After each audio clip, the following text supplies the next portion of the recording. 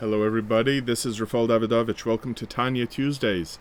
Today we are going to summarize and offer some insight into Chapter 5, Perek Hey, of Sefer HaTanya. Where are we now? So here's where the story is. The Baal Tanya created a Sefer called Sefer Shel Beinonim, telling us that the ideal form of serving Hashem, the one that is easy and accessible to everyone, is to be a Beinoni. What is a Beinoni? Someone who is in between a tzaddik and a rasha.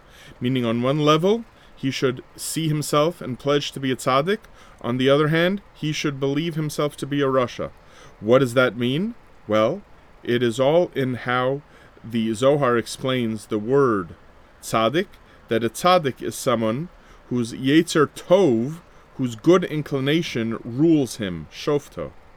What does that mean? Well, another way to say Yetzer Tov, or another manner of expressing that concept of a good inclination, is to understand that a person has two souls. A nefesh bahamis, the basic altruistic, animal, objectivist side of a human being who just cares for his own self-perpetuation, like any animal for that matter. And then there is the nefesh elokis, the godly soul, which is a part of God himself. And this part of God himself can be understood when we think about how a soul functions. It is comprised of intellect and emotions, and expresses itself through three levushim, three garments. Three garments means three ways that a person expresses himself. Machshava, dibur, and ma'aseh.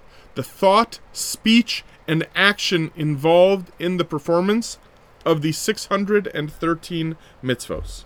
So, on that level of understanding, a person can think of all mitzvos, all 613 mitzvos, as somehow expressing thought and or speech and or action of the nefesh elokis of a godly soul. Chapter 5 says that there's another way to express the power that the godly soul has, and that is not by expressing it as garments, but as something that is incorporated, that is ingested, if you will. Don't only think of mitzvos as expressing yourself from the outside, but think of yourself as being able to grasp God. Now, how can you possibly grasp God? The Zohar has a famous phrase, which is Les machshava tvisa bach. No thought can possibly grasp you. Now, when we speak of grasping, this is the ultimate metaphor, because this is not meant literally. We don't mean literally to ingest or to grasp God, but it is an expression that is used when we mean that we want to say that somehow we internalize something, and that something is not just on the outside. What is it that we internalize when it comes to mitzvos? We can only speak of this when we speak of the idea of Yedias HaTorah, knowing and understanding the Torah, because it is a common metaphor. It's even used in English. This is not a matter of Hebrew alone.